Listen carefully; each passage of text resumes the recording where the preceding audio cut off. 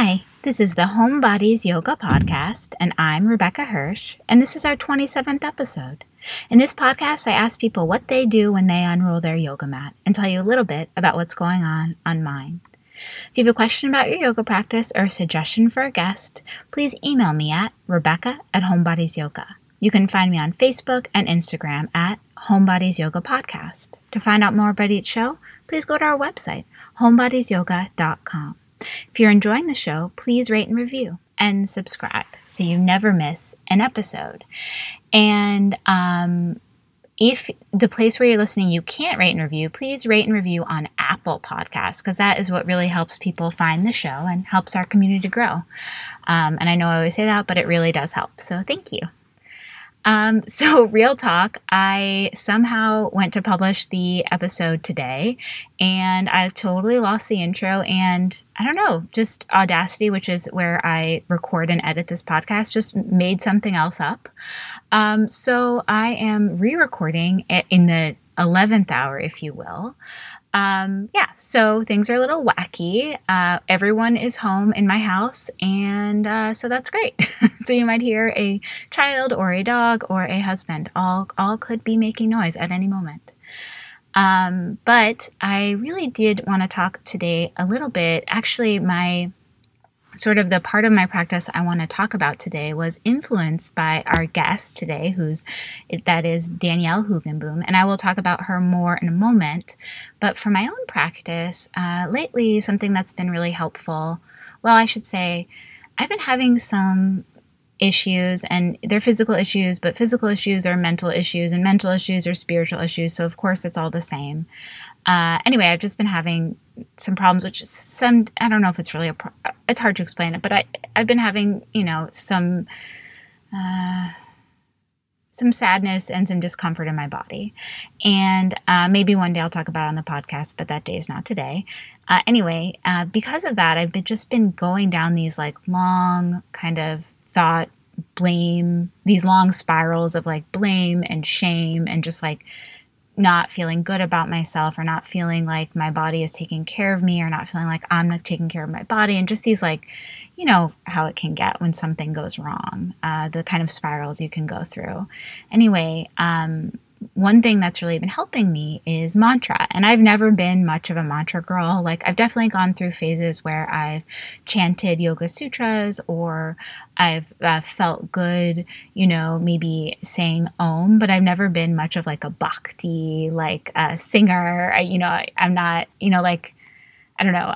I'm just not much for that kind of thing. It just isn't what speaks to my heart. But I have been actually having this little mantra, which I say to my body when I'm starting to go through one of those spirals, which, they happen in meditation, but they happen just when I'm out walking too, right? Or whatever, living my life, brushing my teeth. And I just say, she's doing the best she can. And that's what I say to my body and to myself, oh, she's doing the best she can. She's doing the best she can. And I have been, repeating that, and it's been really helpful. It just kind of stops that express train straight down into the dumps that can sometimes happen when, something's going on with you, with me, with whoever. And, you go into that spiral. And for some reason, just saying she's doing the best she can to my body and to myself is I don't know, it's really helpful. Doesn't acknowledge that nothing's wrong, but I don't know, it's just it just will kind of turn that train off, slow the train down at least. And I realized I actually learned that from Danielle Hugenboom, who's our guest today. I was taking a yin class of hers years ago at Laughing Lotus. And yin always brings up a lot for me. We talk about this in the interview, but it always brings up a lot for me of anxiety and just whatever is there hanging out in my spirit or in my body. It often comes out in yin. And I was feeling really anxious in this class. Sometimes it happens. There's nothing to do with the class. It's to do with you. And at some point in the class, when we were kind of switching yin positions, Danielle said something oh, look at our little bodies just doing the best they can, or something like that. And of course, Danielle, if you're listening, I'm sorry, I'm probably butchering it, but that was the sentiment. It was the kind of just the same sentiment as my mantra. And I remember just this flood of relief coming over me, how nice to just trust that sometimes we're just doing the best we can. So anyway, that's been bringing me great comfort lately, and I don't know, I wanted to share. And I'm so excited about this interview with Danielle.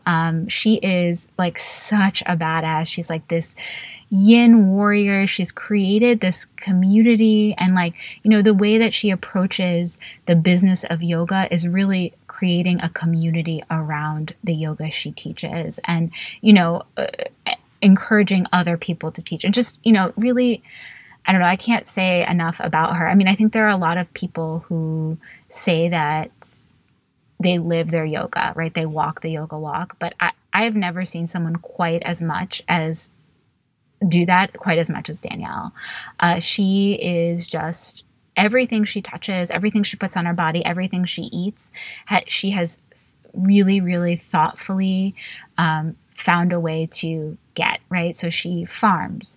She, not only does she farm, but she, you know, seed saves and farms from those, and she cans, and she is a vegan, and she has never ordered from Amazon. Like, you know, just, and, you know, of course she's not judgmental, you know, like everyone lives their life differently, but I just have so much respect for someone who just, I don't know, just really has found her yoga practice as a way to guide her ethics, and then really follows those ethics in a really thoughtful way.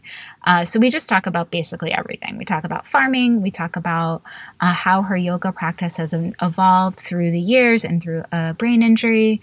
We talk about Ganja as a meditation practice and contemplation. We talk about her work in social justice. Yeah, we really go all over the place. So I think you're really going to enjoy this interview, and I really don't want to keep you one more moment from Danielle. So here is Danielle.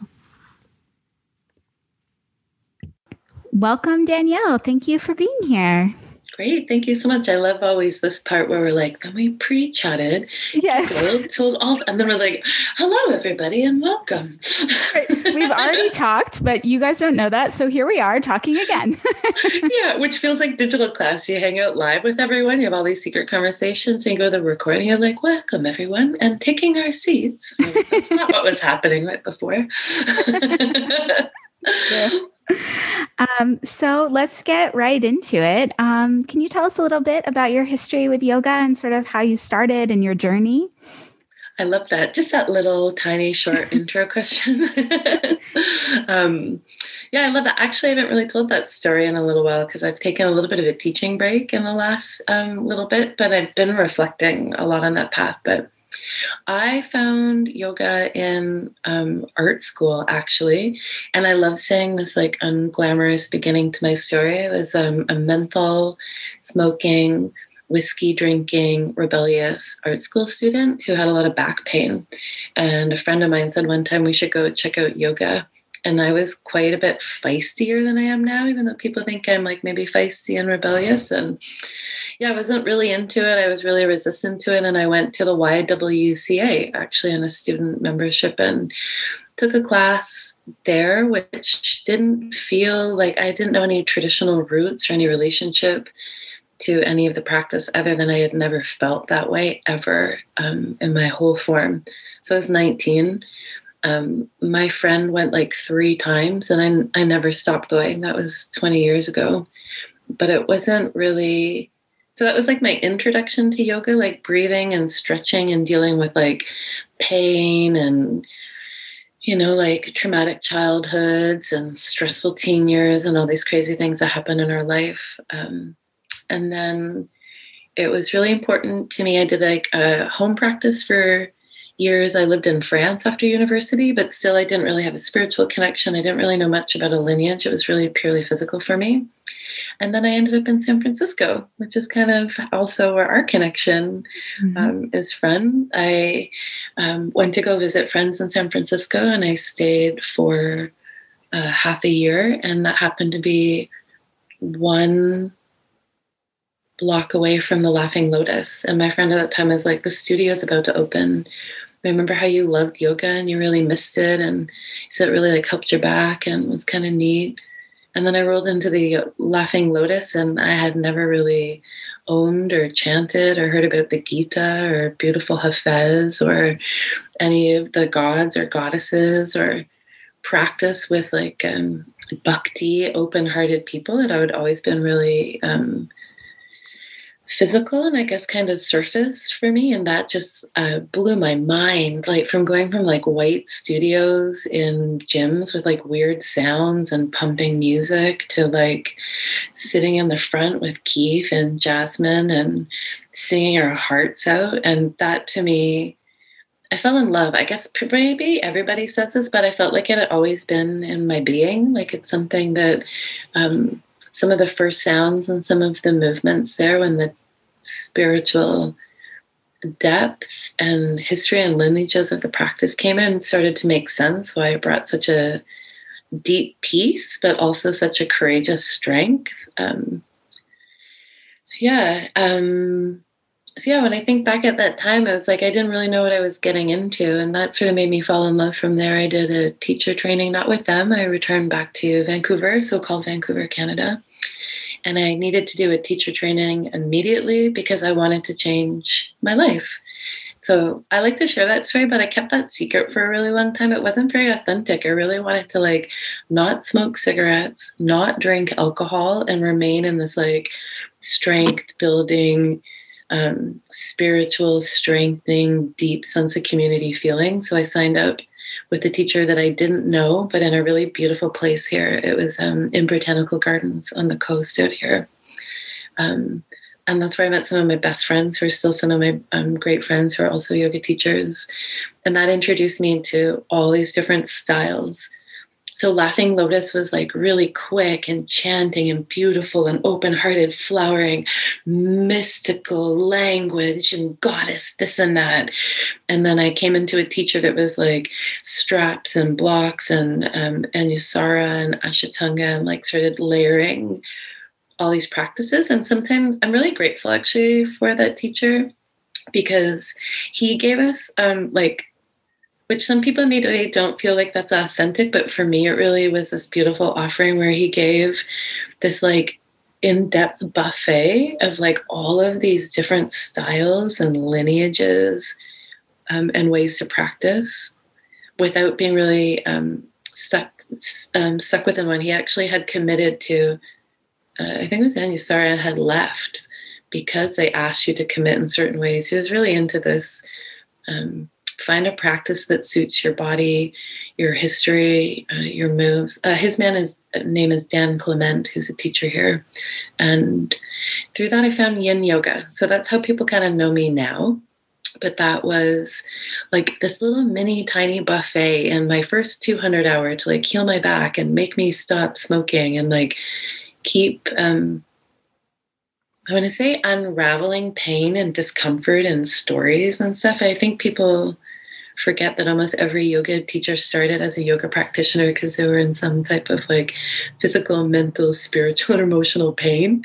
That doesn't appear in our bios. They're not like, after being a broken teenager and hurt, This is how yoga saved me. Yeah, I used to make that joke for a long time. I'm like, and yoga saved my life, but I really do, because in those trainings, I started to really have space. I'm such a nerd. I love education. I'm like an honor roll student. I was a valedictorian in my art school, like A+ all the time. That I've had that feeling when I came to yoga where I was like, what is this? I want to understand this. Why do I feel this way? Why is this happening? Why do they sequence these together? Why do these words go together? What does this mean? Why are there different relationships? And then when I found yin, I was like, oh yeah, this is super me. I love this practice. Because it was what someone recently called me in like maybe it was you actually when you wrote me, someone called me gentle fierce. I was like, that's so sweet. I love that. Because that to me is how I would explain the practice of yin. So I found it easy, hard, but also like so many emotions and stories and feels and like these deep joys and like huge cries and these like laughters. And in this teacher training, we sort of dove into that as a group of friends, like after school, because we're all nerds. We read all the books. It was like a 1 month intensive, but we read all these yin books. And it so happened that the teacher of yin and Bernie Clark lived in the town that I lived in, So maybe 2 weeks later, I was like, oh, cool. I went from like this little snippet of a day long immersion in a 200 hour to did Bernie's. I think it was like a 50, 100 or 50 hour. And that feeling of diving in with teachers was something that I missed in the early parts of my practice. I was like, this is incredible, because I never, I don't love the physical. I still don't love the physical. I feel like that's an entry and a gateway. I'm really interested in the spiritual and the energetic and the emotional. And so I just continued to do trainings from there. I did my 500 hour with Paul Grilly, which really got me interested in classical anatomy, which was not my vibe at the time. I went from like mantra, Hanuman, Durga vibes into meridians and energetics and acupuncture. And then I was like muscles and bones and skeletal variations. And yeah, I feel like that's a beautiful part when you get into it. If you're a nerd creatively and academically, you're like, uh-oh, what have I just begun? Because the more I learned, the more I realized there was an ability to help and heal people. And that was always my interest. I saw myself and my friends suffering in various ways and people suffering in various ways. And I saw this practice as a community-oriented and accessible way for a lot of people to practice. I mean, from a business standpoint and an economic, financial standpoint, I put all these money into trainings and I traveled to places and I met teachers, but it also gave me an opportunity to cultivate my own interest and relationship to it, both as a personal practice, a spiritual practice, a community practice, and a business, which is sometimes uncomfortable, I think, to talk about, of how do you bring together all those various parts. But I think that's us and our interests and who you see and how we live and what we do. I feel really grateful here that I also spent time in a place called Salt Spring Yoga Center. So yeah, I mean, I guess as I even reflect, I'm kind of just reflecting on my own. I'm like, what have I done in that time? But that's 20 years of practice. And I've taught for 14 years. Mostly yin is my passion now, but I'm so glad you brought up the business aspect, because I do feel like for some reason it's just awkward talking about money at all. But I feel like for yoga teachers especially, and you were one of the first people, like now I feel like everyone is trying to have a website and have like kind of a brand recognition. But you were the first yoga teacher where I was like, oh, Love Light Yoga, like she is doing this. And that was a long time ago. Like I can remember recognizing you like turning your passion into a business, like, I don't know, 10 years ago, maybe more. Yeah.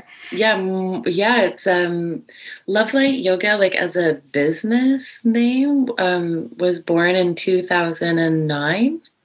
Amazing. Which actually, I like that you brought that up, because I've had this conversation a lot with people, because people are like, oh my God, Love Light Yoga, like, let your love light shine, like, look at you doing what you're doing. And I'm like, I know that word has like a different meaning now within community and spirituality and appropriation and appreciation and business and economics. But for me also, it was a term from reggae songs and like my deep appreciation of reggae and Rastafari culture and my relationships and practices in Jamaica. And yeah, let your love light shine, something that Bob Marley sang a lot, and Clinton Fearon and Burning Spear. And but I went to art school, so my background in, I think you probably recognize, like I had like logos and posters and photos and like come to the thing, which is probably where we met. It's like, come to the Lotus, we're doing a thing.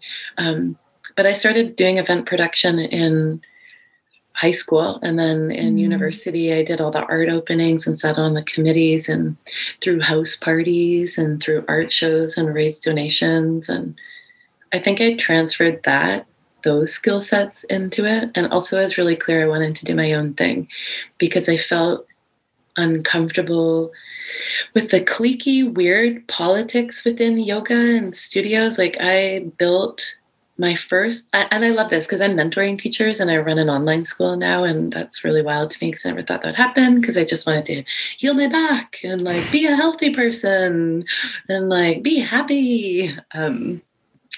But I wanted to feel independent. I wanted to make my own decisions. I knew that yoga was going to go down this path where everyone was getting really fixated with the physical, even at that point, because although people maybe like identify me as like a fit athletic person, that's not how I felt I was or came to this practice, but it did change how I moved in the whole world. Like when you reduce the pain in your body, it's easier for you to see the potential for you to run your own business. When you feel mentally, emotionally, spiritually like empowered and liberated. I don't mean that in such, now people are like, oh, I feel so empowered, I feel so liberated. But I mean, in the words of Marcus Garvey, which people think is Bob Marley, but it's really Marcus Garvey, none but ourselves can free our minds. And that was a practice of,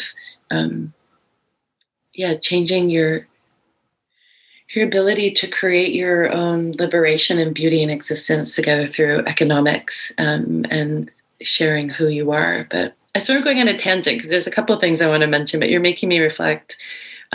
Thank you, because I forget how much time has passed and how much industry has changed and how yoga is valued and how it's perceived and who shares it and how it's shared and who are teachers whose voice is heard. And yeah, you bring up such a good point too about how much the practice of yoga and, well, for me and meditation, like you need to take care of yourself first. Like, and not only, I mean, I think we all sort of think that like, oh, to have a relationship, you have to take care of yourself, but like even to see opportunity, even to like, you know, create a business around your passion of yoga and sharing yoga, like you need to fix the inside first. Oh my gosh, I am so sorry. I don't know what's going on with that.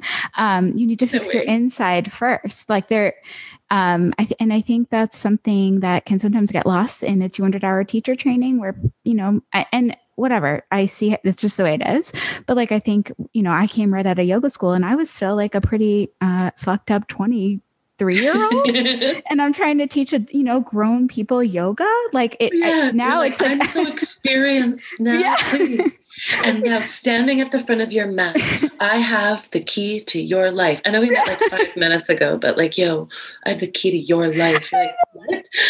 As much as I love Laughing Lotus, like them telling me to do a Dharma talk with grown, adults in the room, and I'm 22 and I'm like, let me tell you about opening your heart. It's like, my heart I have no idea what that even means yet, and the older I get, the quieter I am when I'm teaching about any of that, for sure. I know. I think there's a lot of pressure for the new teachers listening. Yeah. I think there's a lot of pressure to like be perfect or be a certain way or to come from a certain place and represent a certain thing or say it a certain way, depending on the community you're in and the lineage and your teachers. And I felt uncomfortable with that because I didn't want to roll in and be like, hi, I know everything. I learned this like last week because I saved my waitressing money to like commit to this practice to change my life. And I'm going to have, from a financial standpoint, I've put more money into studying and teachers and trainings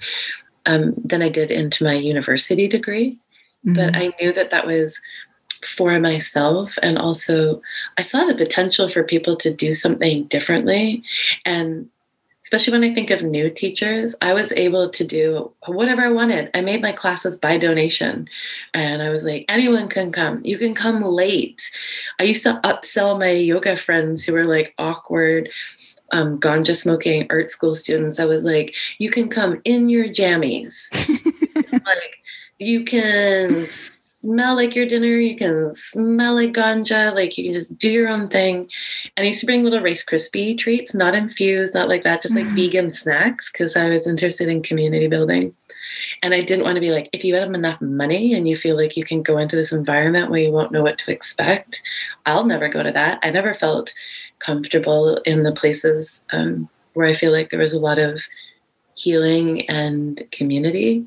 And so it's neat when people are like, oh, I feel welcome there. And over the years, I feel like people have said that about me personally and my business and the people that I work with. They're like, you feel authentic and I feel welcomed. It's hard for me to feel like I'm not accepted by you. And I actually go out of my way for people to feel comfortable, because sharing a practice like yoga, whatever style that you're interested in, is very uncomfortable and awkward. And we should maybe talk about that, to commit to healing and pains and discomfort and the quiet things that everybody struggles with all the time. Once you see that, like the namaste, the light in me sees the light in you. Also, I joke sometimes the yin namaste is like the hurting, achy, awkward, trying really hard to figure this out parts of me, like doing my total stressed out best, see the exact same thing in you. And that's why I know that we can do this.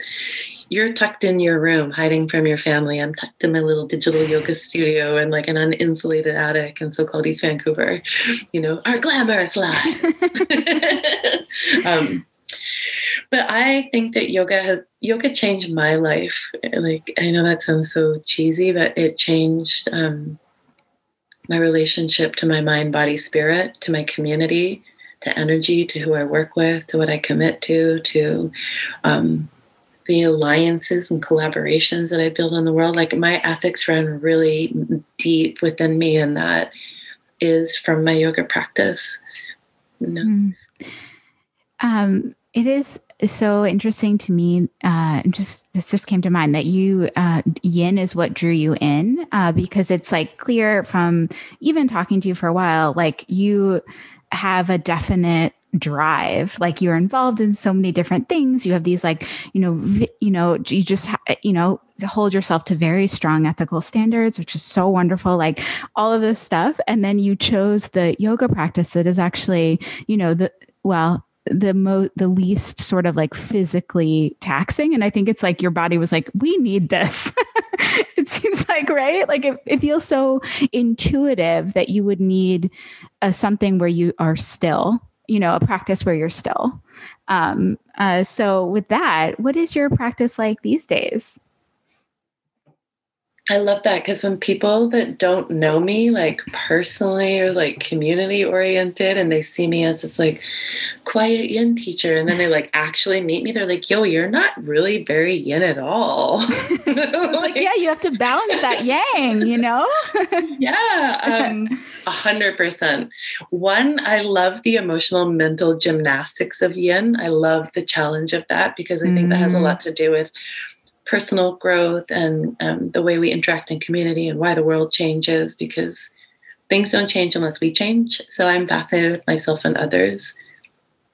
I've seen how deeply healing it is to be so physically, quote unquote, still, but to make space and process. I feel like the world is really demanding.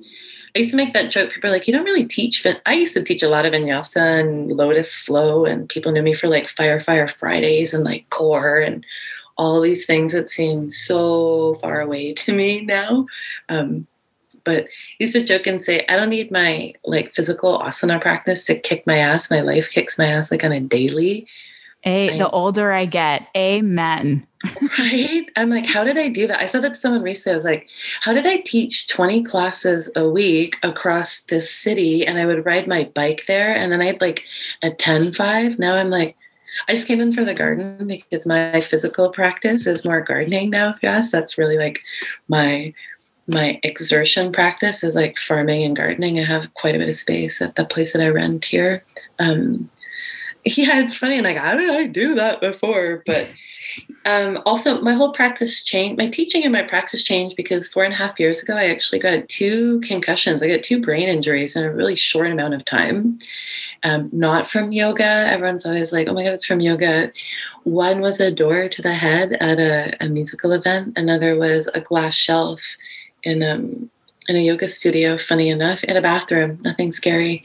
Just your relationship in space after you have one head injury. I mean, the depth perception, your proprioception.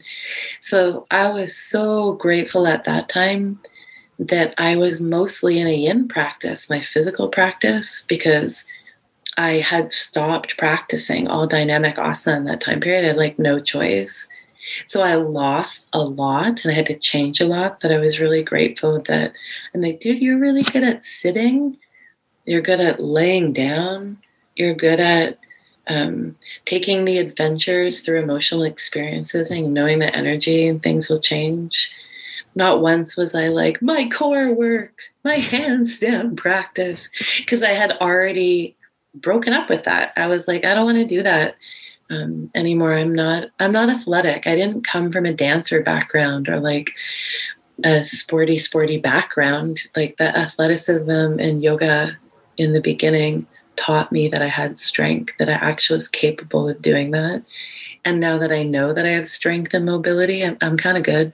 I'm more interested in, I contemplate a lot. I do a lot of like social justice work and creative work and community work. I like to think and vision and try to stay intuitive in what's happening in the world. I like to yin stretch and do the things that I do, but not in the same way. Here's my confession in your podcast. I really broke up with my practice during my brain injury and concussion repair. It became really difficult and really uncomfortable. And also, I'm like, I don't want to hang out with you anymore. I can't even do anyways. So there's really like that feeling of, I guess I'll kind of shift the things that I do. But within that, I also, for example, I returned to painting. My background's in the arts. I actually have a degree in photography.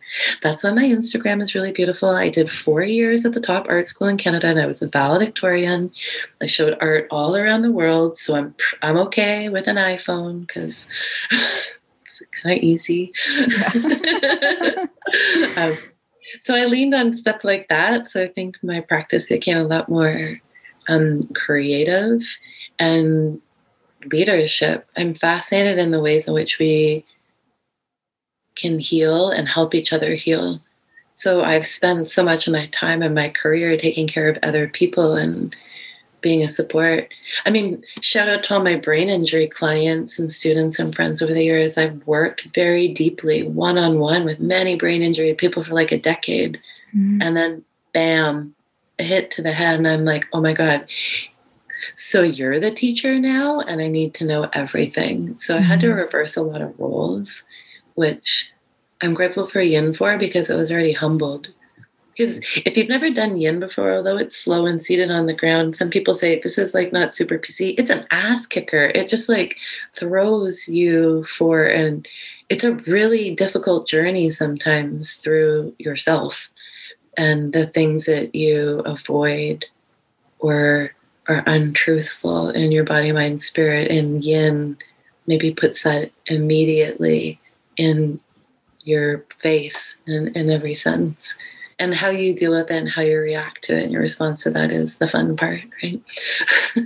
100%. I think yin is the most challenging yoga practice for me personally. Like I have to like get my head right before or during it. My head really, it feels like a lobotomy to me sometimes, honestly. I know. I actually have a secret project I've wanted to do for a long time, is people describing what yin really feels like to them. Like it is not relaxing. I have to like steel myself. I'm like, we're doing it today. We're doing no Surya Namaskar today. You're going to do yin. And I'm like, okay. Well, here's the good news. I've been told I teach a yin. I like lean super yinny into the yinny side. Because I also don't like the part where it's like, oh, right now we're working range of motion. I'm like more interested in sensitivity and learning about yourself and the intuition around that. And also what so many practices are about, and I think yin's about, and we forget, is I am talking to your nervous system when I'm sharing yin with you. Like my primary goal is like someone who's sharing or facilitating that is I want you to feel better, safer, more free, more empowered, more courageous. I don't want to drill sergeant your core. Like I've done that. I'm like, you're good. You're hot. You look awesome. Yeah. No, let's talk about your past and make you react.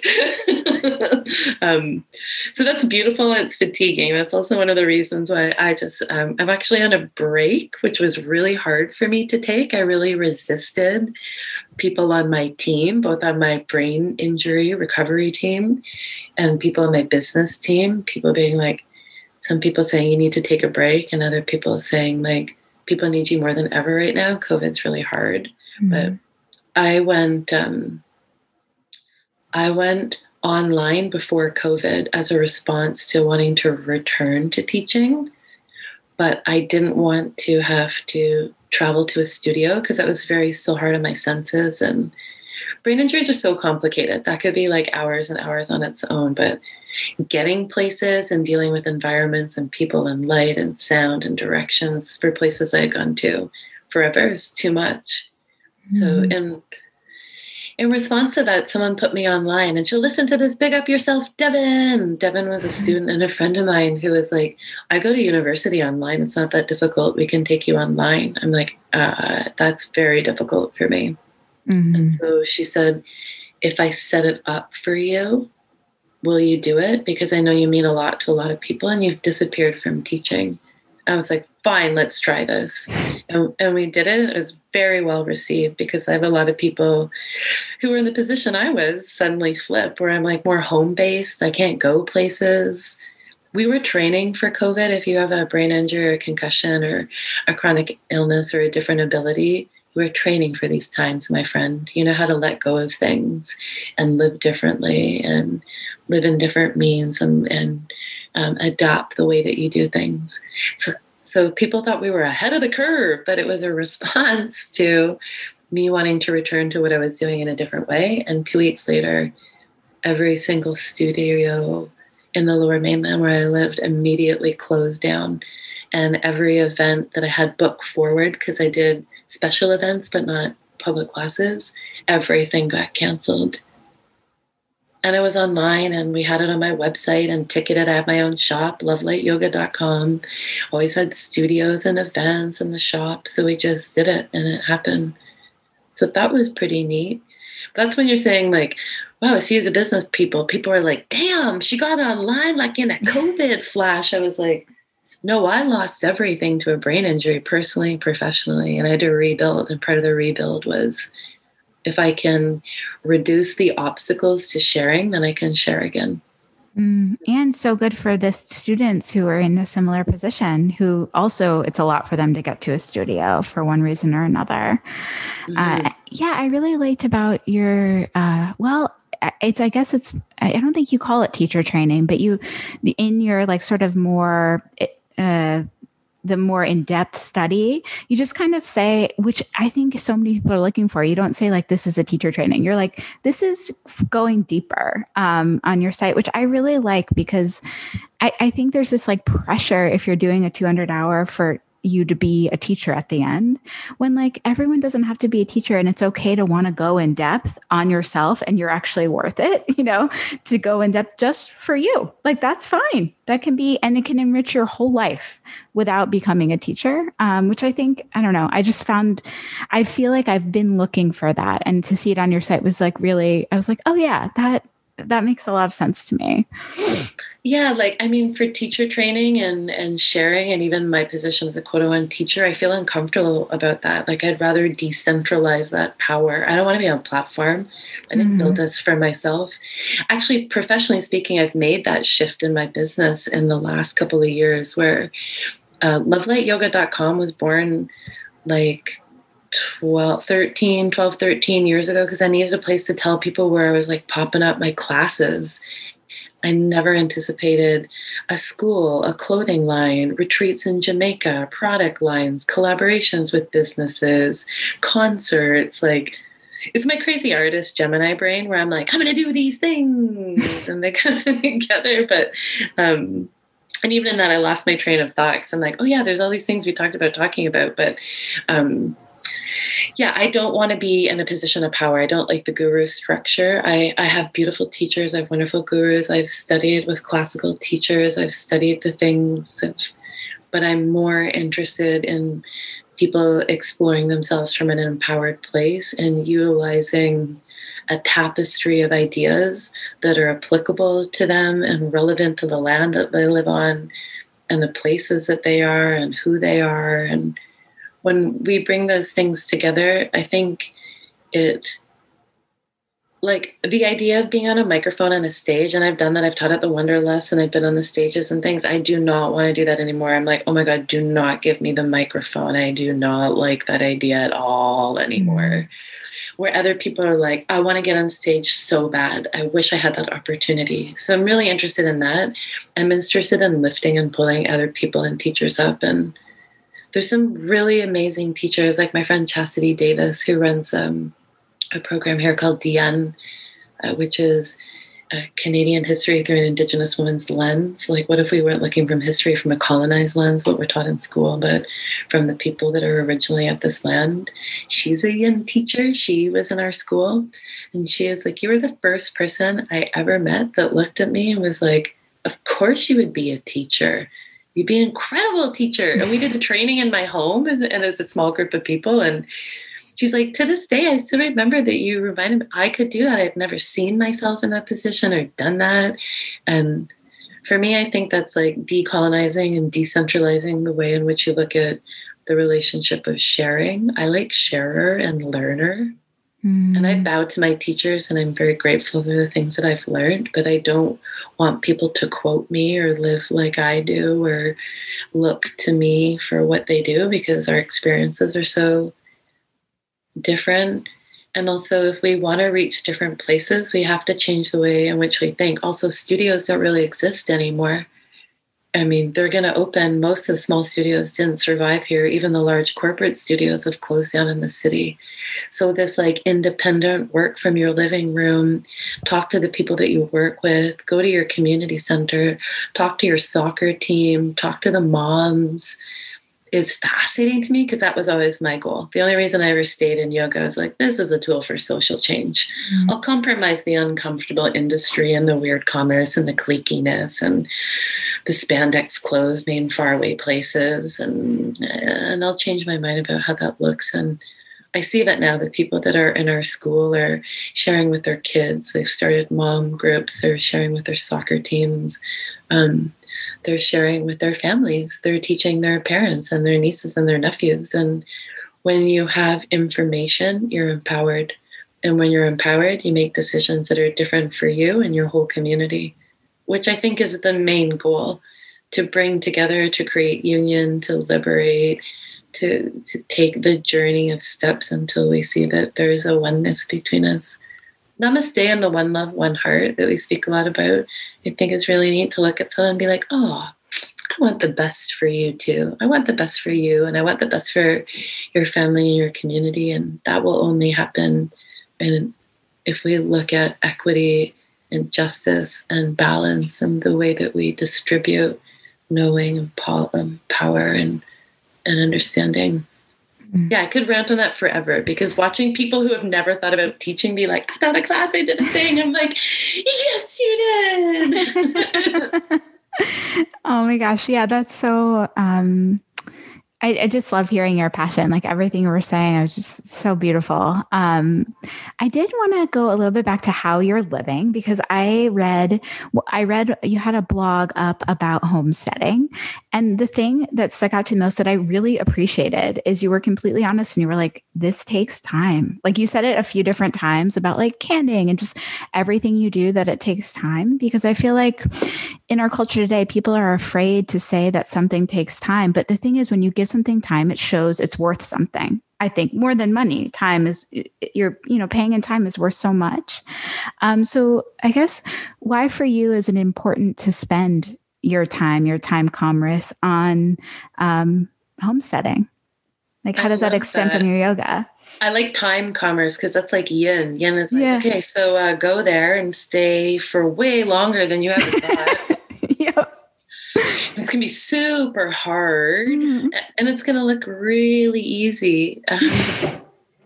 I know. I actually love the farming, canning, preserving, dehydrating, seed saving, planting so much. I've taken this a little too it's turned into a 2-month break. I went from being like, I can't take off a week or 2 or a month to it's 2 months. I'm like, oh gosh, I better plan my schedule for the fall. Everybody. Good for you.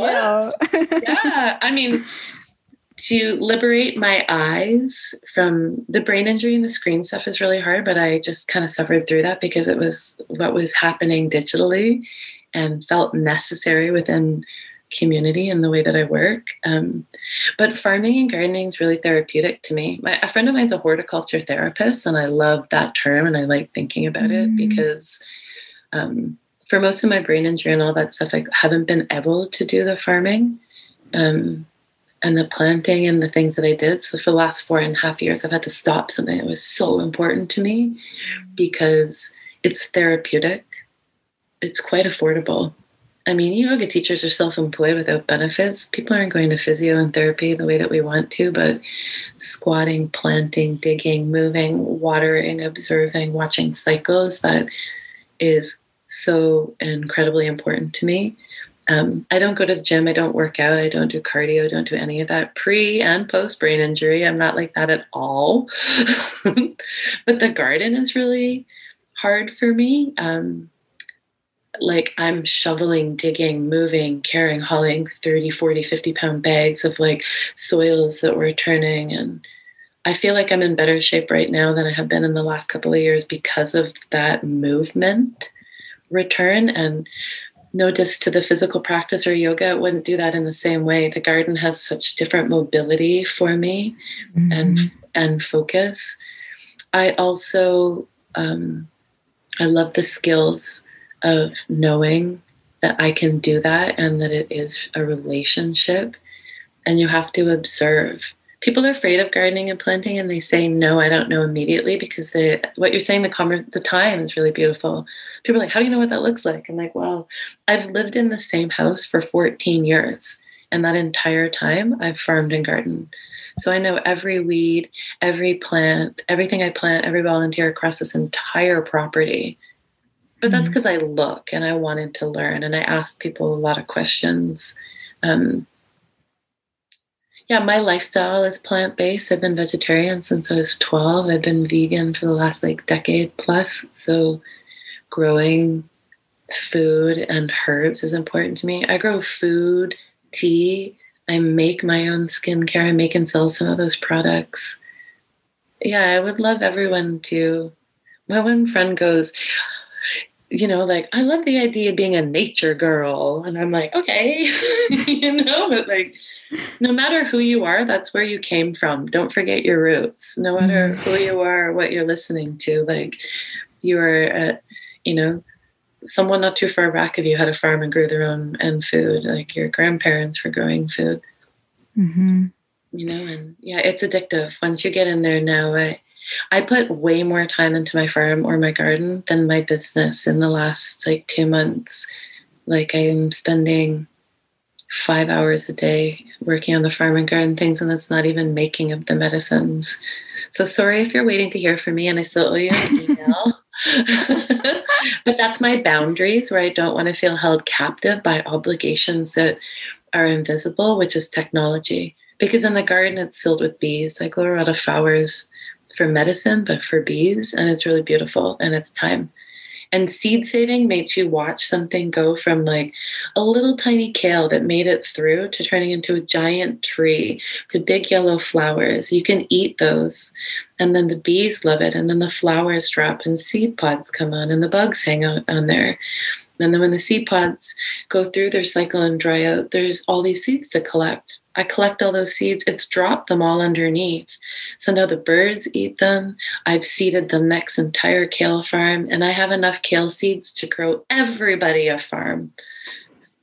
And it was free. It was a kale plant. It was just one.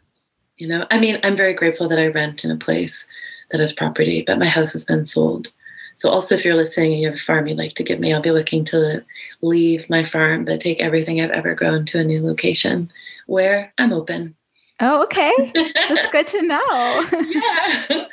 Yeah. But that's more important to me than ever before. Before I said I need to stay in the city because I work at all the yoga studios and I'm committed to that. And my event spaces are here. And now I'm I have 200 plus house plants. Some of my plants are 70 years old. I have rose bushes, rosemary bushes the size of cars. I have raspberries. This year I'm growing all sorts of things I've never grown before. I'm like, you're bigger than ever. Where are we going to go? So I'm more and more, I'm orienting to, like, obviously I need to live on a farm. And for the first time ever, it doesn't matter where I am. And although I've done events for over a decade in Jamaica, all my deep family and good friends, my business partners are there. We stopped doing events, but we started plant-based wellness products. So essential oils and beauty blends. So the people I used to do events with, that we did these oils and products on the side and our own passion, our own thing. Now we're like, this is a business. This is a brand. Let's do this. So yeah, plants know how to adapt too. When kale falls over, it just grows up. Barrage knocks it down, it goes sideways, and it starts all these new little shoots and babies. People never stop growing, neither do plants.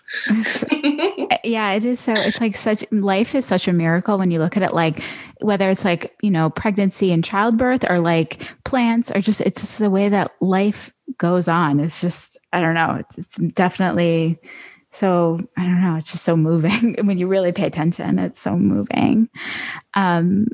Okay, wait. I lost my train of thought now. Oh no. Plants and childhood and relationship. Yes. Oh, okay. Yeah, this is it. So so you mentioned skincare, which I'm forever interested in. And I know that you only put things on your face and your body that you make yourself. So can we go through your skincare routine? Because you are glowing, and that is without any fancy serums. So tell me what you do. Thanks. I love that because, all right, I'll plug our little Jamaican brand too. Yes, please do. It's called Naturally Rooted, which is Rooted Sister meets Naturally Relaxed. And me and one of my best friends are little brands coming together. And we're similar like that, as are all my friends and all my quote unquote rooted sisters. That's a little bit of a brand / community I've been working on the last couple of years. If I wouldn't eat it, I don't want to put it on me. So I'm like quite militant in my life about what I eat. I don't eat preservatives. I don't eat any chemical stuff. I don't drink any alcohol. I'm not a coffee drinker. I don't smoke cigarettes.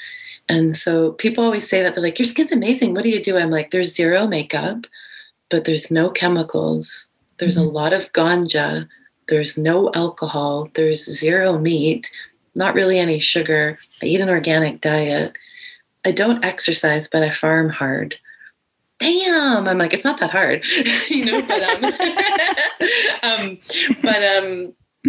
yeah, I use soaps that my friends make. I use like plant-based soaps that my friends make. I trade them. I do a lot of trading. I trade a lot of my clothing line. So I have a clothing line here too. Amazing clothes. Check it out. I'll put it on the show notes. Yeah. But the clothes and the beauty things are really similar. I couldn't find necessarily things that were like organic and local and sustainable, plant-based. And I wanted to have that. So I'm more of I'm not the person who's like, oh, shucks, that doesn't exist. I'm like, well, I guess I'm going to have to make it. So make it now. So I grow calendula and I infuse certain flowers and oils.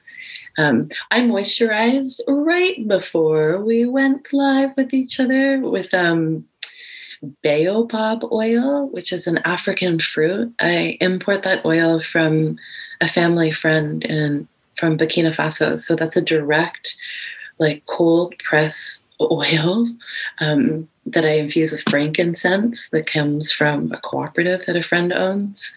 So it's mostly good vibes and ethical practices. They're nice natural things, but I've never bought anything on Amazon in my entire life. I'm not an internet shopper. I don't support big businesses ever. I'm not interested in that. I want all of my money and everything I do to be within my community and people that are doing that, and know that everything that touches me and I touch, I feel really good about. Like I'm not like, that was bad. Yeah, I know people don't like hearing that, but stop drinking alcohol. Not to be that preachy person. I know a lot of people increase their alcohol consumption because they were so stressed in COVID, but I say that as a former very heavy drinker. If you used to know me, I could outdrink anybody. So I'm not saying that from a purist standpoint. I reverse aged when I stopped drinking alcohol, I got younger and younger. I'm 39. People always are like, aren't you in your 20s? I'm like, no, I'm almost going to be 40. I'm stoked. The only way I get up close, these are gray. But what you put in you will shine out of you. So I think that has to do with, what you eat, what you wear, how you consume things, what you prepare. And if people are listening, they're like, I can't change my life. That sounds so complicated. You don't need to wear makeup. You don't need fancy anything. Coconut oil is incredible. I used coconut oil for everything before I got into the fancy oils. Avocado oils, hemp oils. If I would eat it, I'll put it on my skin. I actually this is a very specific question, but it's something I've been wondering about because you're fair skinned and you're outside a lot and I'm the same, but I know sunscreen, especially lately, has been like freaking me out with the chemicals in sunscreen. So what do you do to not get sunburn? I never wear sunscreen. I haven't worn it in years and years and years. I know people are like, but your hair, you're light skin and your hair is sort of gingery. You should burn. I'm mindful about when I'm in the sun. That's like a one thing for me. Like we set to talk at this time of day because I know that's when I'm coming in from my morning farming because it's getting too hot. I know I'll start to burn. So I'm specific about the times of days. And I really learned that. I spent a decade in Jamaica and not in resorts, like farming and running events and running productions and shows and things with friends.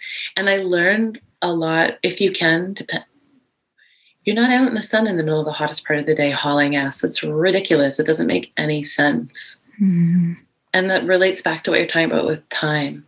People feel like they have to do all the things all the time. Coconut oil and shea butter also are a natural sunscreen. So I'm a heavy moisturizer before and after. I love shea butters, coconut oils, baobab oils, all the oils we infuse. That's really nourishing. Knock on wood, I don't get the sunburn. Also, I don't chase the sun anymore. I actually feel really differently about the sun than I did years ago. It's like now I'm like, it's getting hotter and hotter and I need to get inside, but I'm not done in this little farm mission. Where before I'd be like, we're going to the nude beach. Who's coming? Now I'm like, that's so hot. But I wear a bikini top in the garden, so it sort of looks like I go to the beach, but it's the yard. Yeah, I'm like, I can't just sit there in the sun. I'm the same. Yeah, there's a sunscreen company that actually sponsored me with sunscreen for Jamaican trip once because I do put it on thicker if I'm in hot sun. It's called Goddess Garden. Sun, but there's a couple of natural sunscreens, but yeah, so you're making a really good point. That's why I'm really interested in yoga and Love Light Yoga and Naturally Rooted and Rooted Sister, all about natural lifestyle, because chemical sunscreens are coming from large corporate companies that are not doing good things in the planet. They're putting them in wasteful containers. Their ethics aren't there. When I think about something, I'm like, who's that from? What did they do? Also, I'm not that righteous. When people are like, what do you eat? What do you do? I'm like, last night we ordered vegan junk food and curly fries, double cheese, double pepperoni pizza, and 2 types of chicken wing things. All vegan. Those are all vegan. I'm not eating kale salad all day long. I love my junk, but... Yeah, no, I love, and I'm asking, so I don't feel judged at all. I just love hearing about how you think about things. I love that you are so thoughtful in like you said, everything that is around you. And actually that brings me back to a question, and this might sound silly, but it's just, you said that part of your practice right now is contemplation, which I historically am not great at. Let's say I'm not great at this makes me sound stupid, but I'm not great at deep, I don't think deeply. I don't think. Like I am kind of impulsive, or I was as a kid, and I'm like getting better about it. Like when you like, how do you contemplate? Like, does it just come naturally to you? Like, what do you do? Do you meditate? Do you go for a walk? Like, I'm a mover. Like, I'm always moving, so I have a hard time thinking. Like, how do I contemplate? I love that. Well, contemplation I think is really important because contemplation and concentration are really related to each other, which I think is really hard for anyone, especially now because things are so speedy and digital and everything's popping off and everyone needs everything all the time and no one can even wait an hour. Like, did you get my message? You're like, dude, it's been like, give a woman 4 hours, give a woman 4 days. Like, just, I'm trying to really resist the urgency because that is usually patriarchal, self-imposed, capitalistic. We don't need that. That's that deep speed. But how do I contemplate? I want to be in good relation with the world. So I think that's what was always missing in spiritual practices for me. People were like rocking on the mat and preaching really beautiful things, but acting like assholes in their real life. That's like an expose thing. Some of the nastiest, meanest, weirdest people call themselves teachers or practitioners, and those are generally self-imposed titles. So I always wanted to walk what I spoke because that was really important to me individually, but also publicly, because you sort of mirror what I've heard from many people over the years. They're like, I know that when you're involved with something, it's ethical, it's good, it's justice oriented. Like, you're not involved with things that aren't like pure, clean. I don't like the word pure, clean. That's not really the right choice. But, I know if there's something that Danielle or Love Light Yoga has done, like, it's been checked, it's good, it's good people, it's good things, it's doing good things. And there is a sense of trust in that I think has the yin thread line through. There's a sense of in yin where you're like, who am I? Who am I when I'm not my anxious self? And who am I when I'm not like serving everybody else all the time, which I think yogis are really good at doing, really good at serving everybody all the time, but forgetting that they also must like serve their spirit or see what their call is. I'm blessed in the sense that I don't have children, so I have more quiet time. I know you're like, I'm tucked in this space. So like, I have a lot of houseplants and a large farm. So I have a lot of contemplation, personal space. I know you're maybe going to ask this, but I'll bring it up. I'm a cannabis smoker. I'm a ganja smoker. So that's not social for me. That's not like, I don't share with people. That never goes in a circle ever. That's always been like my own time and my own place and my own sense. And I think people forget that when they think about cannabis and yoga have so much relationship to each other. They have like ties to spiritual practice and contemplation and like deep indigenous roots and like global stories about both and medicinal in many places. And then like people come in and buy legal cannabis and make shops that look like Apple stores and like throw down fancy yoga gyms, but not contribute to original origins in certain countries. So yeah, cannabis has been really important to me over the years for a very long time, like very, very, very long time. So it's nice to step out of the green closet as we legalized in so many of our countries because I've smoked cannabis for 27 years. People always think I'm 27, but no, cannabis and I have been very good friends for that long, which also is probably great for my skin. But I'm a dreamer. I'm always really thinking about like, how could this happen? What's next?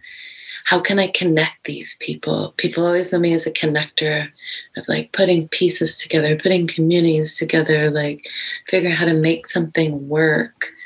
And yeah, I think that's a spiritual practice. That's like, I don't want to be on like the covers of things. I'm not driven to fame for that. I'm more like, actually, I'm pretty shy and I'm kind of an introvert, just like play an extrovert when I need to.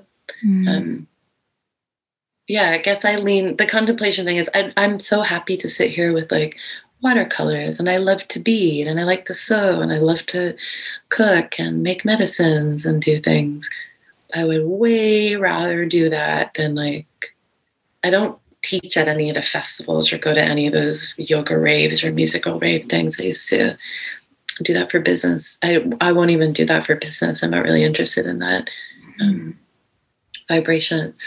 It's too loud. It's too noisy. And I don't mean that just in like a musical sound sense. I mean that loud and noisy across all the planes.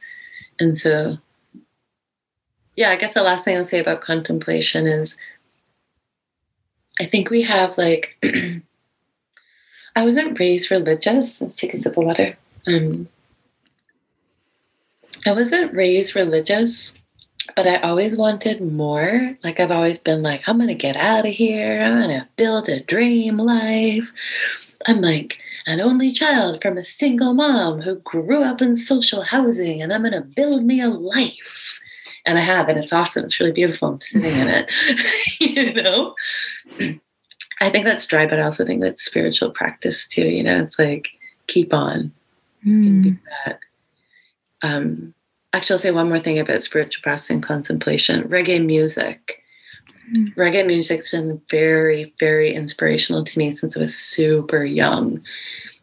And that's not No Woman, No Cry, no disrespect to Bob Marley, but you know, the original sounds of reggae are talking about rebellion and revolution and imbalance of power, and there being justice, and good will always win over evil, you know. And there's some nice songs that we heard internationally, but when you think about the classical roots of that. Yeah.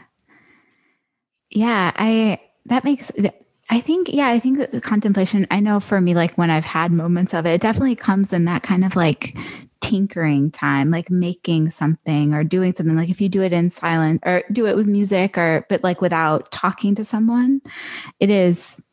And I also really, that is, I think, how you get into the brain.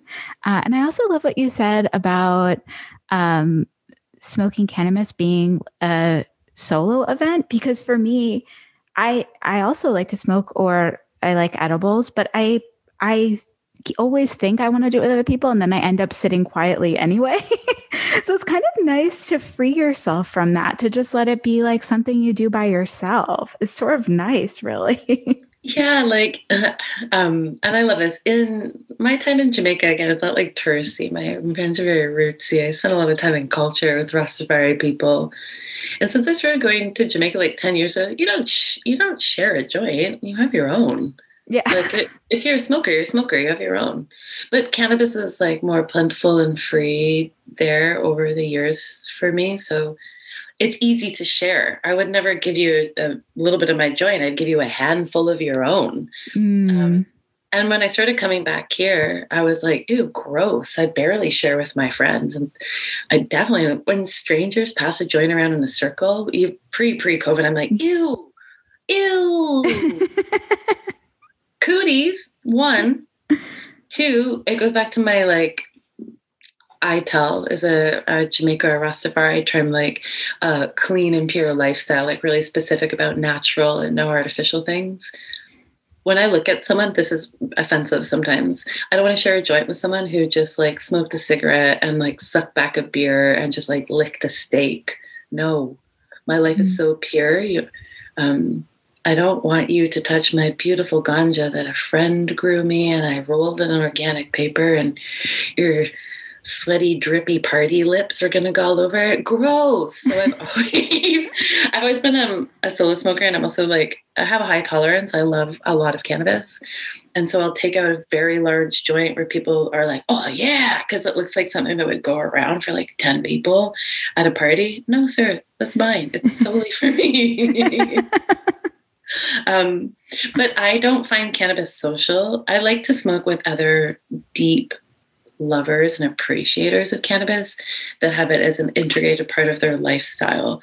I'm not interested in people who are party and are like, give me a hit of that. You know, you like the business conferences I attend, and as soon as the joints come out, some drunk person's like, give me some of that. And I'm like, get away from me. I don't want to babble on water. I don't want to be around your alcohol or that vibe.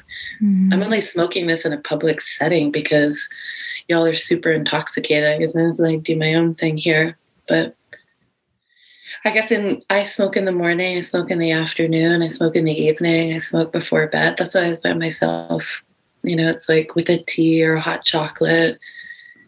I'm very specific about the strains that I smoke and where it comes from. I have a little hashtag I joke about: friends don't let friends smoke government weed. No, sir. Everything that I smoke has been gifted to me or grown by a friend, or if I'm supporting something I support, there's an indigenous dispensary here.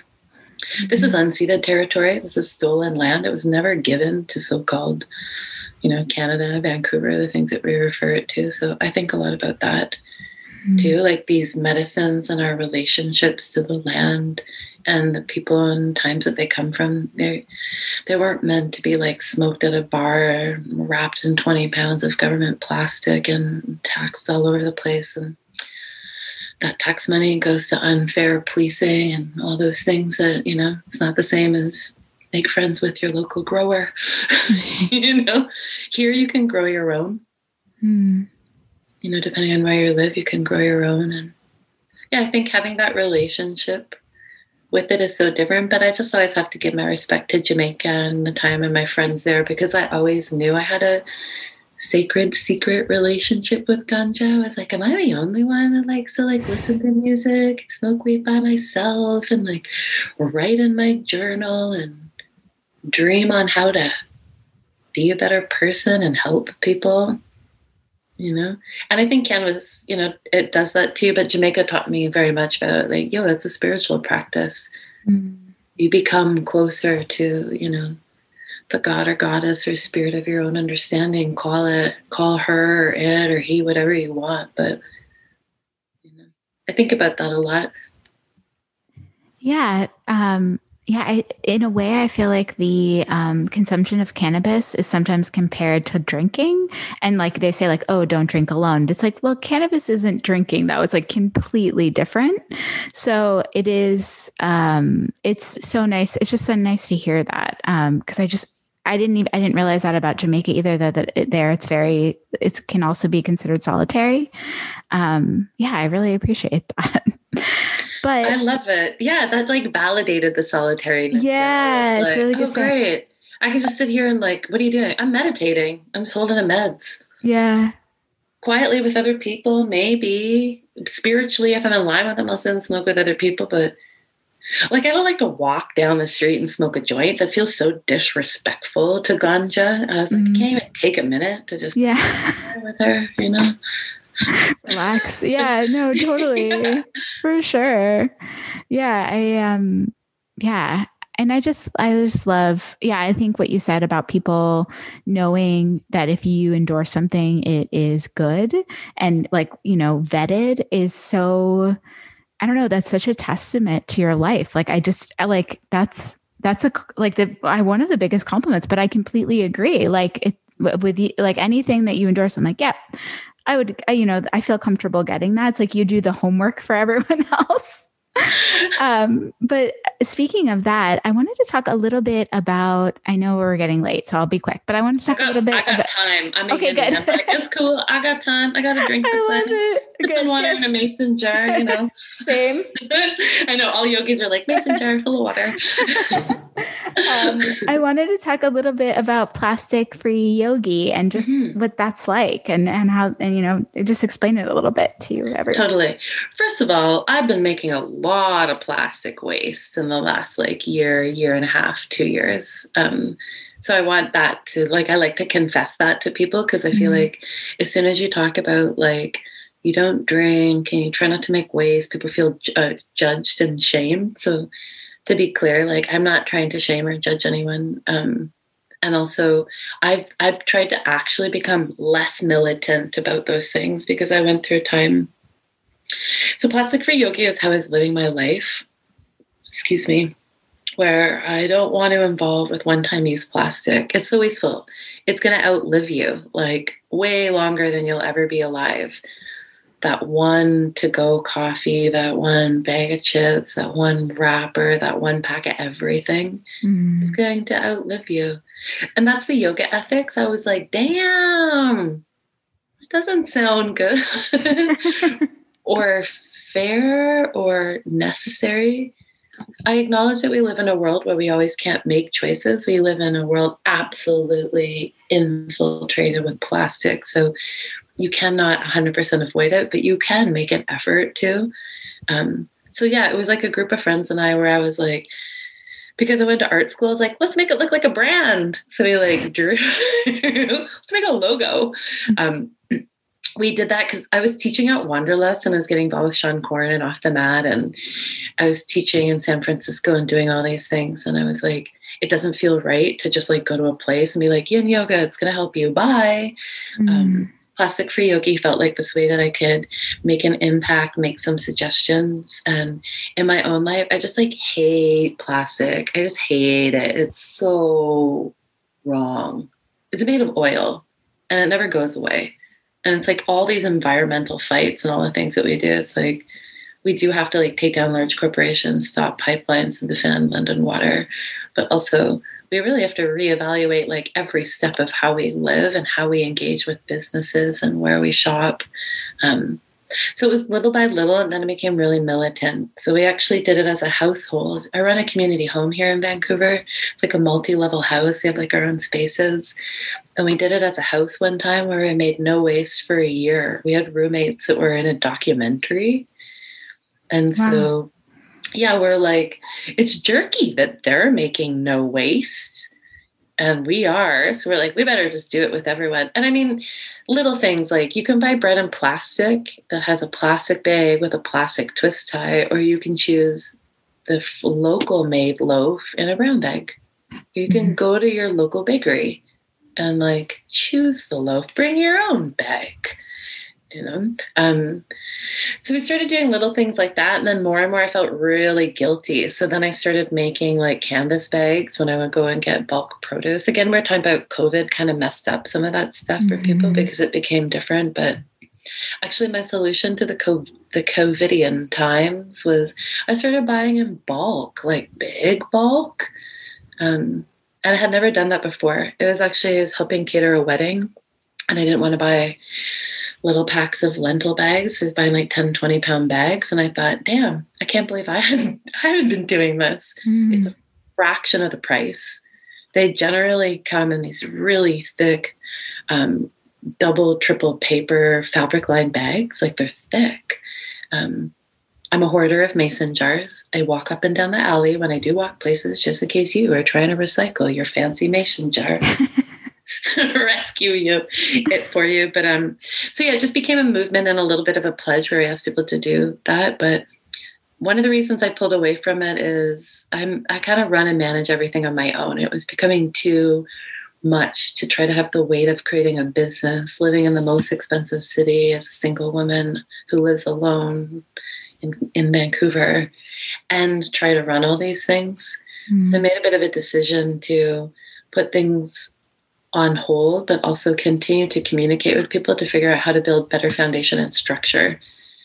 So what is cool, what happened with that is now I'm seeing like there's these like banning straws and plastic and single-use plastics in different countries. So instead of thinking about people taking pledges within their communities or yoga studios, we can start to look at it as a larger community, like as a city. Yeah, I like that. And actually, we just renewed the domain like 2 days ago, something. So it was neat that you asked about that. I'm like, I know, I need to pick that up again. So if you're really into social media, or if you're a graphic designer, or you're into environmentalism and you want to work with Plastic Free Yogi, we can pick it up again. But but I'll say for that too, I think some people I know, myself included, I got so militant in doing it. I was like, I think this is going to turn into an eating disorder. Like, I can't buy that. I can't eat that. There's no food around here that I can't get plastic free. And I'd be like, it's fine. I don't need to eat that. And then all of a sudden I was like, you know what? Listen, live a little, eat some chips. People eat chips all the time, you know? You don't have to go across town. This was before our city was filled with now really amazing plastic-free grocery stores. There's multiple plastic-free grocery deliveries that come to your house all in jars and stuff now. And so that happened in the last like 8 years. There's been a flip where people are like, oh, I could do that. Yeah, people just need to see what's possible. And I do believe, and that's why I think it's so important for government and to get involved, because I think once people see what's possible, they'll do it. It's just, not everyone is a big contemplator like yourself. So like, I think once people are like, oh, it's possible, then they're like, okay, I'll do it. Like, I don't think people mean, and I know for myself, because I use plastic, no one means, has bad intentions. People just don't think things through.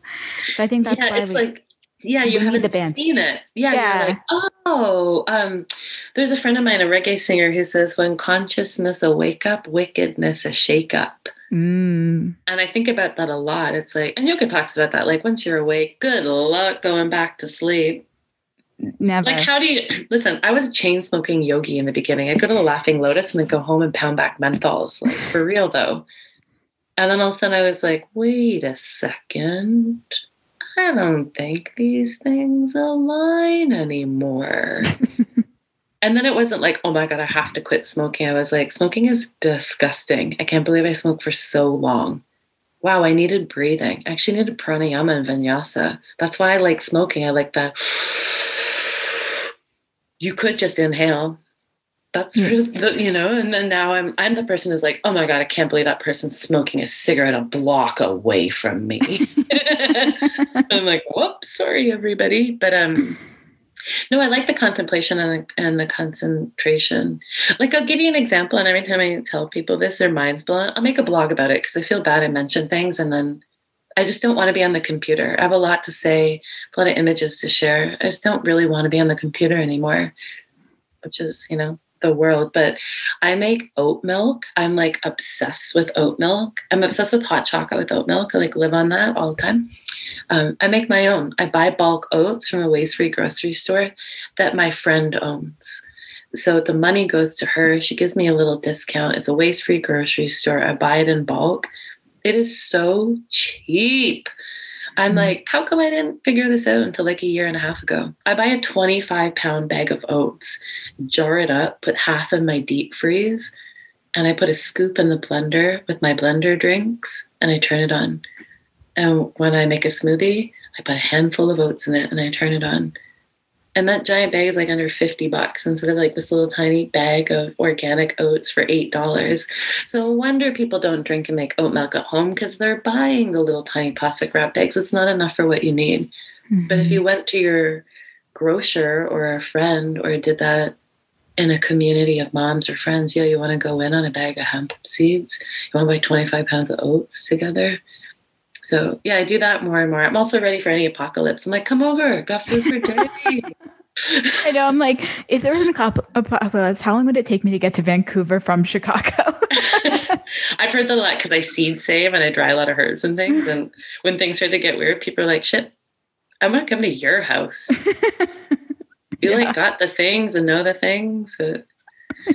People think that's glamorous, but also to be clear too, it's like, I've learned a lot of those things out of poverty. It's like people are like, oh my God, I can't believe you grow your own food. I'm like, there's a point in my life where I was like, I need to eat a lot. I need to eat well. I don't make enough money. There's land here. And then it goes from like, yo, this is awesome. This is fresh. This is good. Like, I can't believe people buy kale. Kale grows itself, and like, people buy that? That came from California on a truck in a bundle, and y'all didn't think to put it in your backyard. Like, those are the things that the disconnect starts coming to me. But I want to be clear, because sometimes people are like, oh, people are so privileged. It's like, alas, I work really hard. I'm a hustler because I pulled myself out of poverty through my lifetime, and I want to continue to do that. And I want other people to know that they can do that too. And you don't have to compromise your values. And you don't have to... I do things I don't want to do, but like, listen, I never wake up to an alarm clock. I drink hot chocolate every morning with my morning joint. I go out to the garden every day now, and I do that until it's too hot. Then I come in, I'm like, okay, I'll think about the rest of you now. And then at about 6 o'clock, I'm like, I don't want to be inside anymore. I want to go to the garden. But I think that will be the next parts of my business. I think as I grow, I mean, I run an online school and an online studio, but I like that being a platform for other people. I have more and more guest teachers. We're going to run some programming through the winter where I would like to pull myself out of that more and more. And I love the making and the blending. And then, like a classic Gemini, I also started a bra and underwear line during COVID. Cool. Yeah, so I'm taking, the fabric. Same thing. I was like, anyone notice you can't get like ethical cotton underwear or bamboo underwear anywhere? It's not like crazy expensive or like made super far away. I was like, oh, I can do that. I have a clothing line. I work with pattern makers. I produced a line for like a decade. But I'm using the roll ends of my business and other businesses that use eco fabrics. And so it's amazing. It's not enough fabric for other people to put anything into production, so it will usually get wasted. But for me, I called it the other day, small batch artisan undies. And people are like, damn, you're such a hustler. I'm like, no, I just don't want to buy. Here's what a lot of women wear that I find in my friend circle. Can't believe I'm going to tell you this. It's so funny. I don't want to go to La Senza. That's where like everyone I know goes to buy cotton underwear with a little lace on the top. La Senza produces far away. Their practices aren't great. They also changed their fabric and their sizing in the last couple of years.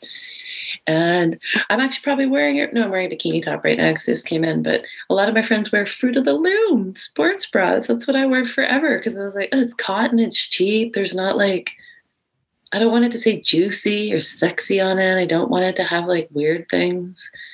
And I was like, I can't support these businesses. This is so ridiculous. I don't want to go without. I'm not finding local that I like or that's within my budget because I want my friends to be able to afford it still. So here we are. The roll ends are a sustainable small batch. It's going to make it a lot more affordable. It's kind of exciting because it's like, well, that's it. There's no more fabric. You should have got them. So it's of the interest of I don't roll in seasons and colors and styles and palettes. I like to just do the thing. So that's fun. I love that. Yeah. And then all my friends are like, so you went to photography school and now you're an underwear model and photographer. I was like, that's weird. No, I don't want to model them. I'm too shy. Everyone wants me to, but I'm going to shoot all the photography for the website. So oh, nice. Cool. And then I build the website too. So wow. Nice. I know. But I guess I'll circle back to when people say about the commerce thing, because here's the thing, going back to saying kind of pulling myself out of poverty in the way that I work. I trade and barter and skill exchange all the time. My whole business was built that way. I've got skills, friends have skills, we support each other. So I can have an amazing website and an incredible logo from a high-end designer because I'll prepare them meals or I'll gift them clothes or I'll make a batch of skincare for them. And then we're both like, that's incredible value. Are you sure that's fair? I'm like, are you sure that's fair? And so I feel like, although sometimes people say trading and bartering is like not as cool as money or not as great. One, I think, everything's changing and shifting. I like alternative economy because I think it's sustainable. It also means that who you work with is like a tight family. Mm-hmm. I only work with friends. Everyone in my business is a good girlfriend of mine. I work mostly with women that are my friends in 3 countries on our own hours, in our own time, with our own flexibility. Like, that's my dream life as a scrappy teenager, being like, get me out of this crappy little town. Yeah, it's there's such a level of respect when you barter versus trade money, because it's like, oh, you're giving me the thing that you make and I'm giving you the thing that I do or I make. And so there's this level of like both respecting each other for the thing you do, which is different than if I just give you money, because then you don't see the thing I do, Exactly. Like, I don't really want your money. But that being said, I think what a shift a lot of us are making now, and I encourage people that are listening to, it's like, actually, I think part of being in like a seva and service and yoga community for so long, we're all like, no, money is the root of all evil, never for the fruits of thy actions. The last couple of years, me and my friends were like, I'm tired. I'm a tired woman. I'm a tired woman who has a lot of responsibilities with a lot of people through a lot of different threads of age and genders and ages and community. I need money. Mm-hmm. I need to revalue and recenter that and have a strategy being seen and valued and appreciated in a way that some mediocre corporate white dude seems really good at doing a half-assed job and thinks is incredible. And then I watch all these women around me who are like the top of the top and they barely see it. They're all like, me? You think so? I'm like, you're the best of the best. Like, literally, I know some of the best. You're the best. You know? And so I think we've tried to reprioritize that. So yeah, that's a lot with my girlfriends in Jamaica and our businesses and things. We're like, yeah, we've spent a lot of time uplifting other people and building other businesses for people and supporting others. It's our turn now. Yeah. So that's a shift to be like, okay, it's good. So I'm trying to roll into that. Like, I have an amazing portfolio. I've done creative works all across the world and so many different things, but that's usually volunteer on my own business. Those are really large corporate contracts or business fancy things where if we put different containers and structures on the way that we all work and work together, we can acquire the means to build what we want to do. Because at the end of the day, people like us, we don't really care about money. We don't need very much. Everything around me is used, or I find it, it's a gift. People like us, when they come into money, we do good things with it or we give it away. And so we have a moral responsibility to make a lot of money. That's like this shift in the last couple of years. We're like, wow, people like us, you know, need to have that, you know? Yeah, I'm sorry. No, I agree with that. Definitely. And there's a certain amount of like, I don't know. I feel like I have a lot of friends who are like artists or something. And they're like, oh, like I'll give it to you for this, or you do this. And I'm like, no, I want to pay you for your time. Like your time and your expertise is worth so much. And like you said, so many mediocre white dudes are getting paid for their mediocre whatever and not spending the time. So I think it's like valuable, especially as women, especially, you know, to be willing to like step into that. So I love that you said that. Yeah, it's so hard. I'm like, myself included, all my friends were all like building our own personal websites and like looking at our resumes and being like, damn, we've been so busy building and doing the things. We haven't really like documented the things until you pull back. And there's where the contemplation comes back in again, which contemplation and yin are so related. It's like contemplation in yin is like a place to contemplate where other things can bother you. You can be like, blah, my hips. Blah, I can't believe he said that. Oh, am I one with the universe? Follow your passion. Fuck that guy. You know, and you're like, what? But I think, yeah, the way in which we see the specialness of ourselves and other people, which again, I have to use that term. It's so like cliche when people talk about like decolonize your mind, because it's become, that's a very important practice. But again, it's getting like that itself is getting colonized and genderized as if it's a phrase that's not really important. And it is to like change how you think about your value and how much space you take up in a room. A friend of mine who runs some really great work here, so she made a post the other day. She's like, we don't want a seat at the table. We're coming for the whole fucking table. Yeah. Flip the table over, make a new table. We have a new table ready. We'll just put it in. Exactly. I sit on the floor. I am sitting on the floor. You're on a little table. Yogis, eyes cross-legged on the ground. Yeah. But that attitude, I'm like, oh, wow, I didn't grow up with that. I think we all grew up, no matter what age we are, I think we grew up with people around us being like, shh, don't let them see you. Women, don't do that. Don't talk. Lay low, you know, don't ruffle the feathers. Many people are like, you're a rebel rouser. I'm like, I know, because like, I just can't stand injustice for myself or others. You know, like whether that's small, medium, or large injustice, whether my fight is really quiet or really loud, it's like, I don't want to see that. I want to see my friends rise and great people rise and good things happen that are ethically empowered. And people forget that we're doing that. Like, I can't believe I'm watching everyone go nuts about all the rich guys going to space. I'm like, y'all did that though, you know, like hands up if you have an Amazon account. Oh, everyone around me. So you contribute to that. And although you saw how rich people treat their workers and where your food products come from and where your clothes come from, you see it and then you're like, but it's $3.99. And then people do it anyways. I'm like, so like Yeah, I think of that in small and large. It's like, I understand people are like, but I have to order certain things from certain places. I can't go there. I can't do that. But you can research. You could order direct from the supplier.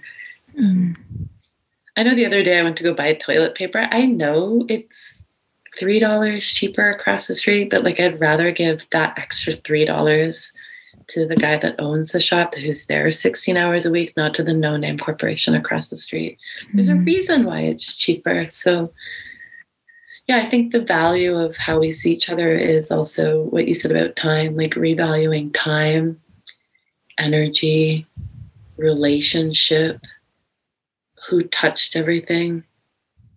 That being said, it's like I'm wearing headphones and I have a microphone that I bought like at the mall from like the small mall, like the little shop, not online, but like they're made far away from bad parts. They're probably not like an ethical company. So I'm not saying like you don't have to move to the woods and give up everything. You know, you can make really small decisions, and that's yin. Yin's like little decisions will make a big change. I didn't become vegan immediately. I gave up dairy. Then I gave up eggs. Then I gave up chicken. Then I gave up meat. Then I gave up meat products in things. Then I gave up gelatin. Then I gave up milk products and things. Then I gave up food coloring. Now I look at stuff and I'm like, gross, I ain't going to eat that. Why would I want to eat that? That's not food. You know? Yeah, I can't expect that glow. You can't. Exactly. The other day I was walking down the street because, you know, we all put on our COVID weight. I'm like, I'm a thick vegan, man. I eat good. I eat like good, wholesome. There's like no junk food in here. You know?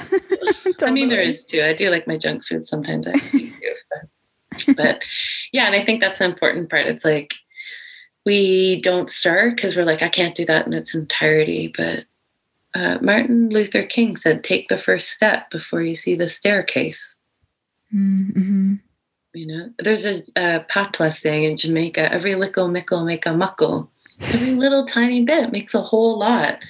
Like, you know? Yeah. And I think that's so important to remember is like, it's the step by step. And it is so involved with the end because even just the sitting still sitting still when you're a little bit uncomfortable, even if it's just because you're sitting still, teaches you to be a little bit uncomfortable and contemplate what you're doing, you know? And how you react. I mean, I became obsessed with the end because I would get so angry, like rage, like I'm going to fuck you up. Like, who wants to fight in this room? And I'm like, who is that? I was like, oh, that's you, little scrappy 16-year-old walking around with a razor blade in her hand at walking home in the dark, being like, get away from me. You know, and it's like, oh, what are you doing in this yoga room? And my hips, you're still in there, hey?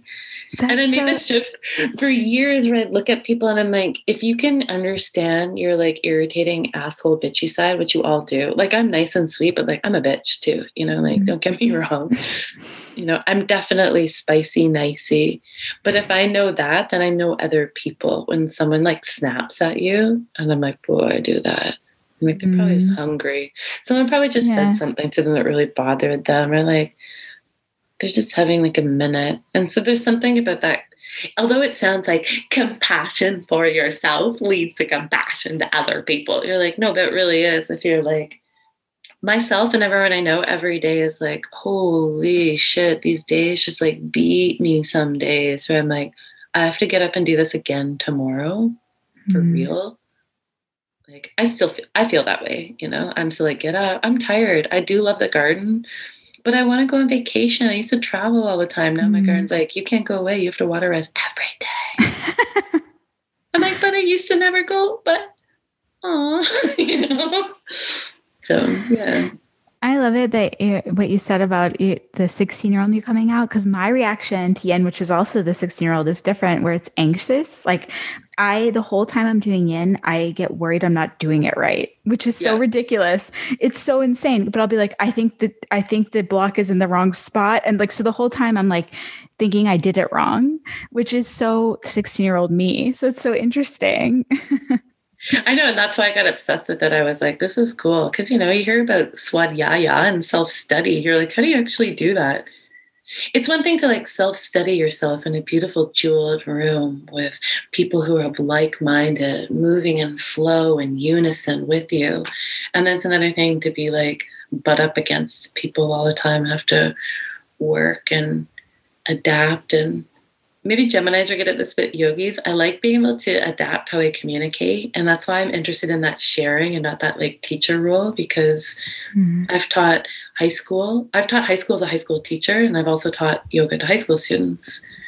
I've taught lawyers, investors. I've taught on stages of hundreds of people. I've taught in rural Jamaica. I've taught at reggae concerts in Kingston, Jamaica. I teach quietly in my room. I also like go all over the city, and like all those like adaptabilities. I think I teach you how to speak differently to people. Yeah. You know, and like that's a skill set. It's like I feel really grateful that I can. Last week I taught a Zoom room of 30 10 to 13-year-old activists at a youth camp. I came out of my vacation to do that, just like this. I was like, this is cool. I'll go online for these, you know?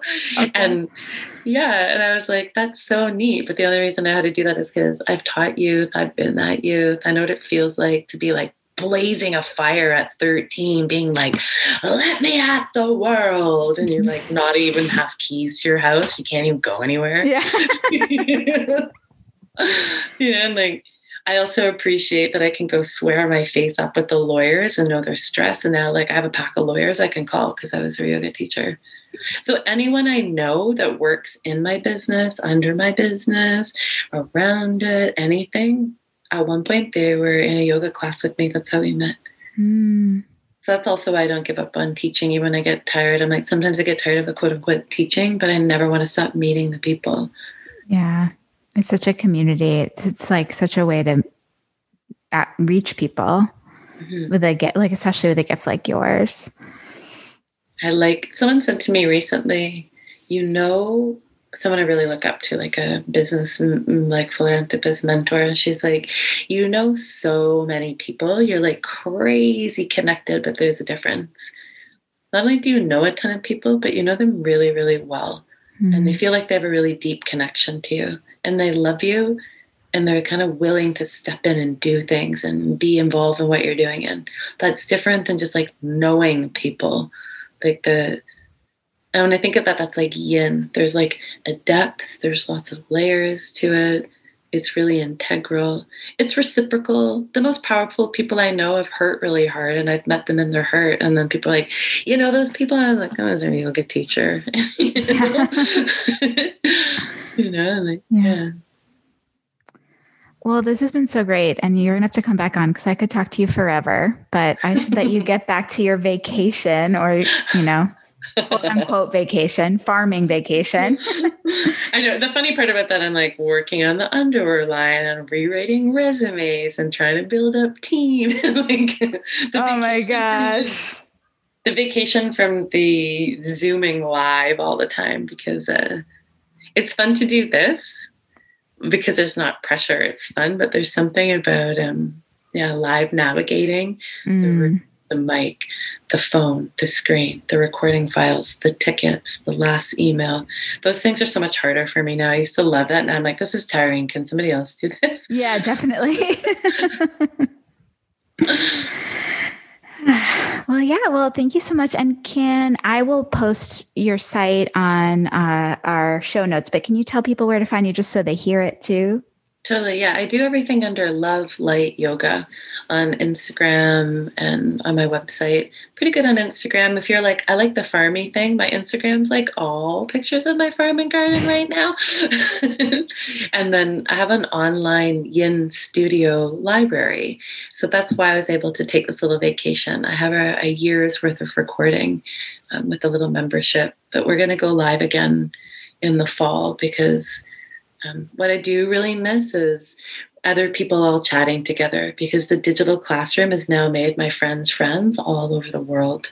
So although it's nice to change how we do things and how we interact, I hope the digital world never changes, because although it made us weirder with each other, it also brought everyone way closer together at the same time. Mm-hmm. Definitely. Great. Well, thank you so much, Danielle. This has been wonderful. So I hope you have a good rest of your day. Thank you so much. Thanks for having me. It's always fun to chat. Hello, thank you, and goodbye, everybody. I hope that you enjoyed that interview with Danielle, and I imagine you did if you're still listening. If you want more from her, you can find her at Love Light Yoga, as she said, lovelightyoga.com. And there are links to all of her classes, her recorded classes. There's all the info to mentor, to have her as a mentor, and just all of her offerings. Also, her clothing line and all of the projects she's working on, including Plastic Free Yogi. So, check it out. That's also where the blog is that I talked about with her during the interview. Her Instagram is also Love Light Yoga, and I will put that in the show notes too. But pretty easy to find. She's only one name there out there on the internet. So I wanted to talk today about this app I really love. It's called Melissa Wood Health, and she is a Pilates instructor. And it just has tons and tons of classes, and they're anywhere from like 5 minutes to 60, but there's just a lot of them that are in the kind of like 15 to 35 minute range, which is really ideal for me. And my friend Olivia Sachs introduced me to her, not physically, but told me about the app. And I was really looking for something that had a little bit more strength training. Like as I get older, I know that's important for women, and resistance training. And I'm not like Danielle, like I don't live on a farm. I live in a city. So I really wanted to sort of work my body in a way that yoga didn't, which, newsflash yogis, yoga doesn't do everything that your physical body might need. So sometimes you need to do other avenues of movement.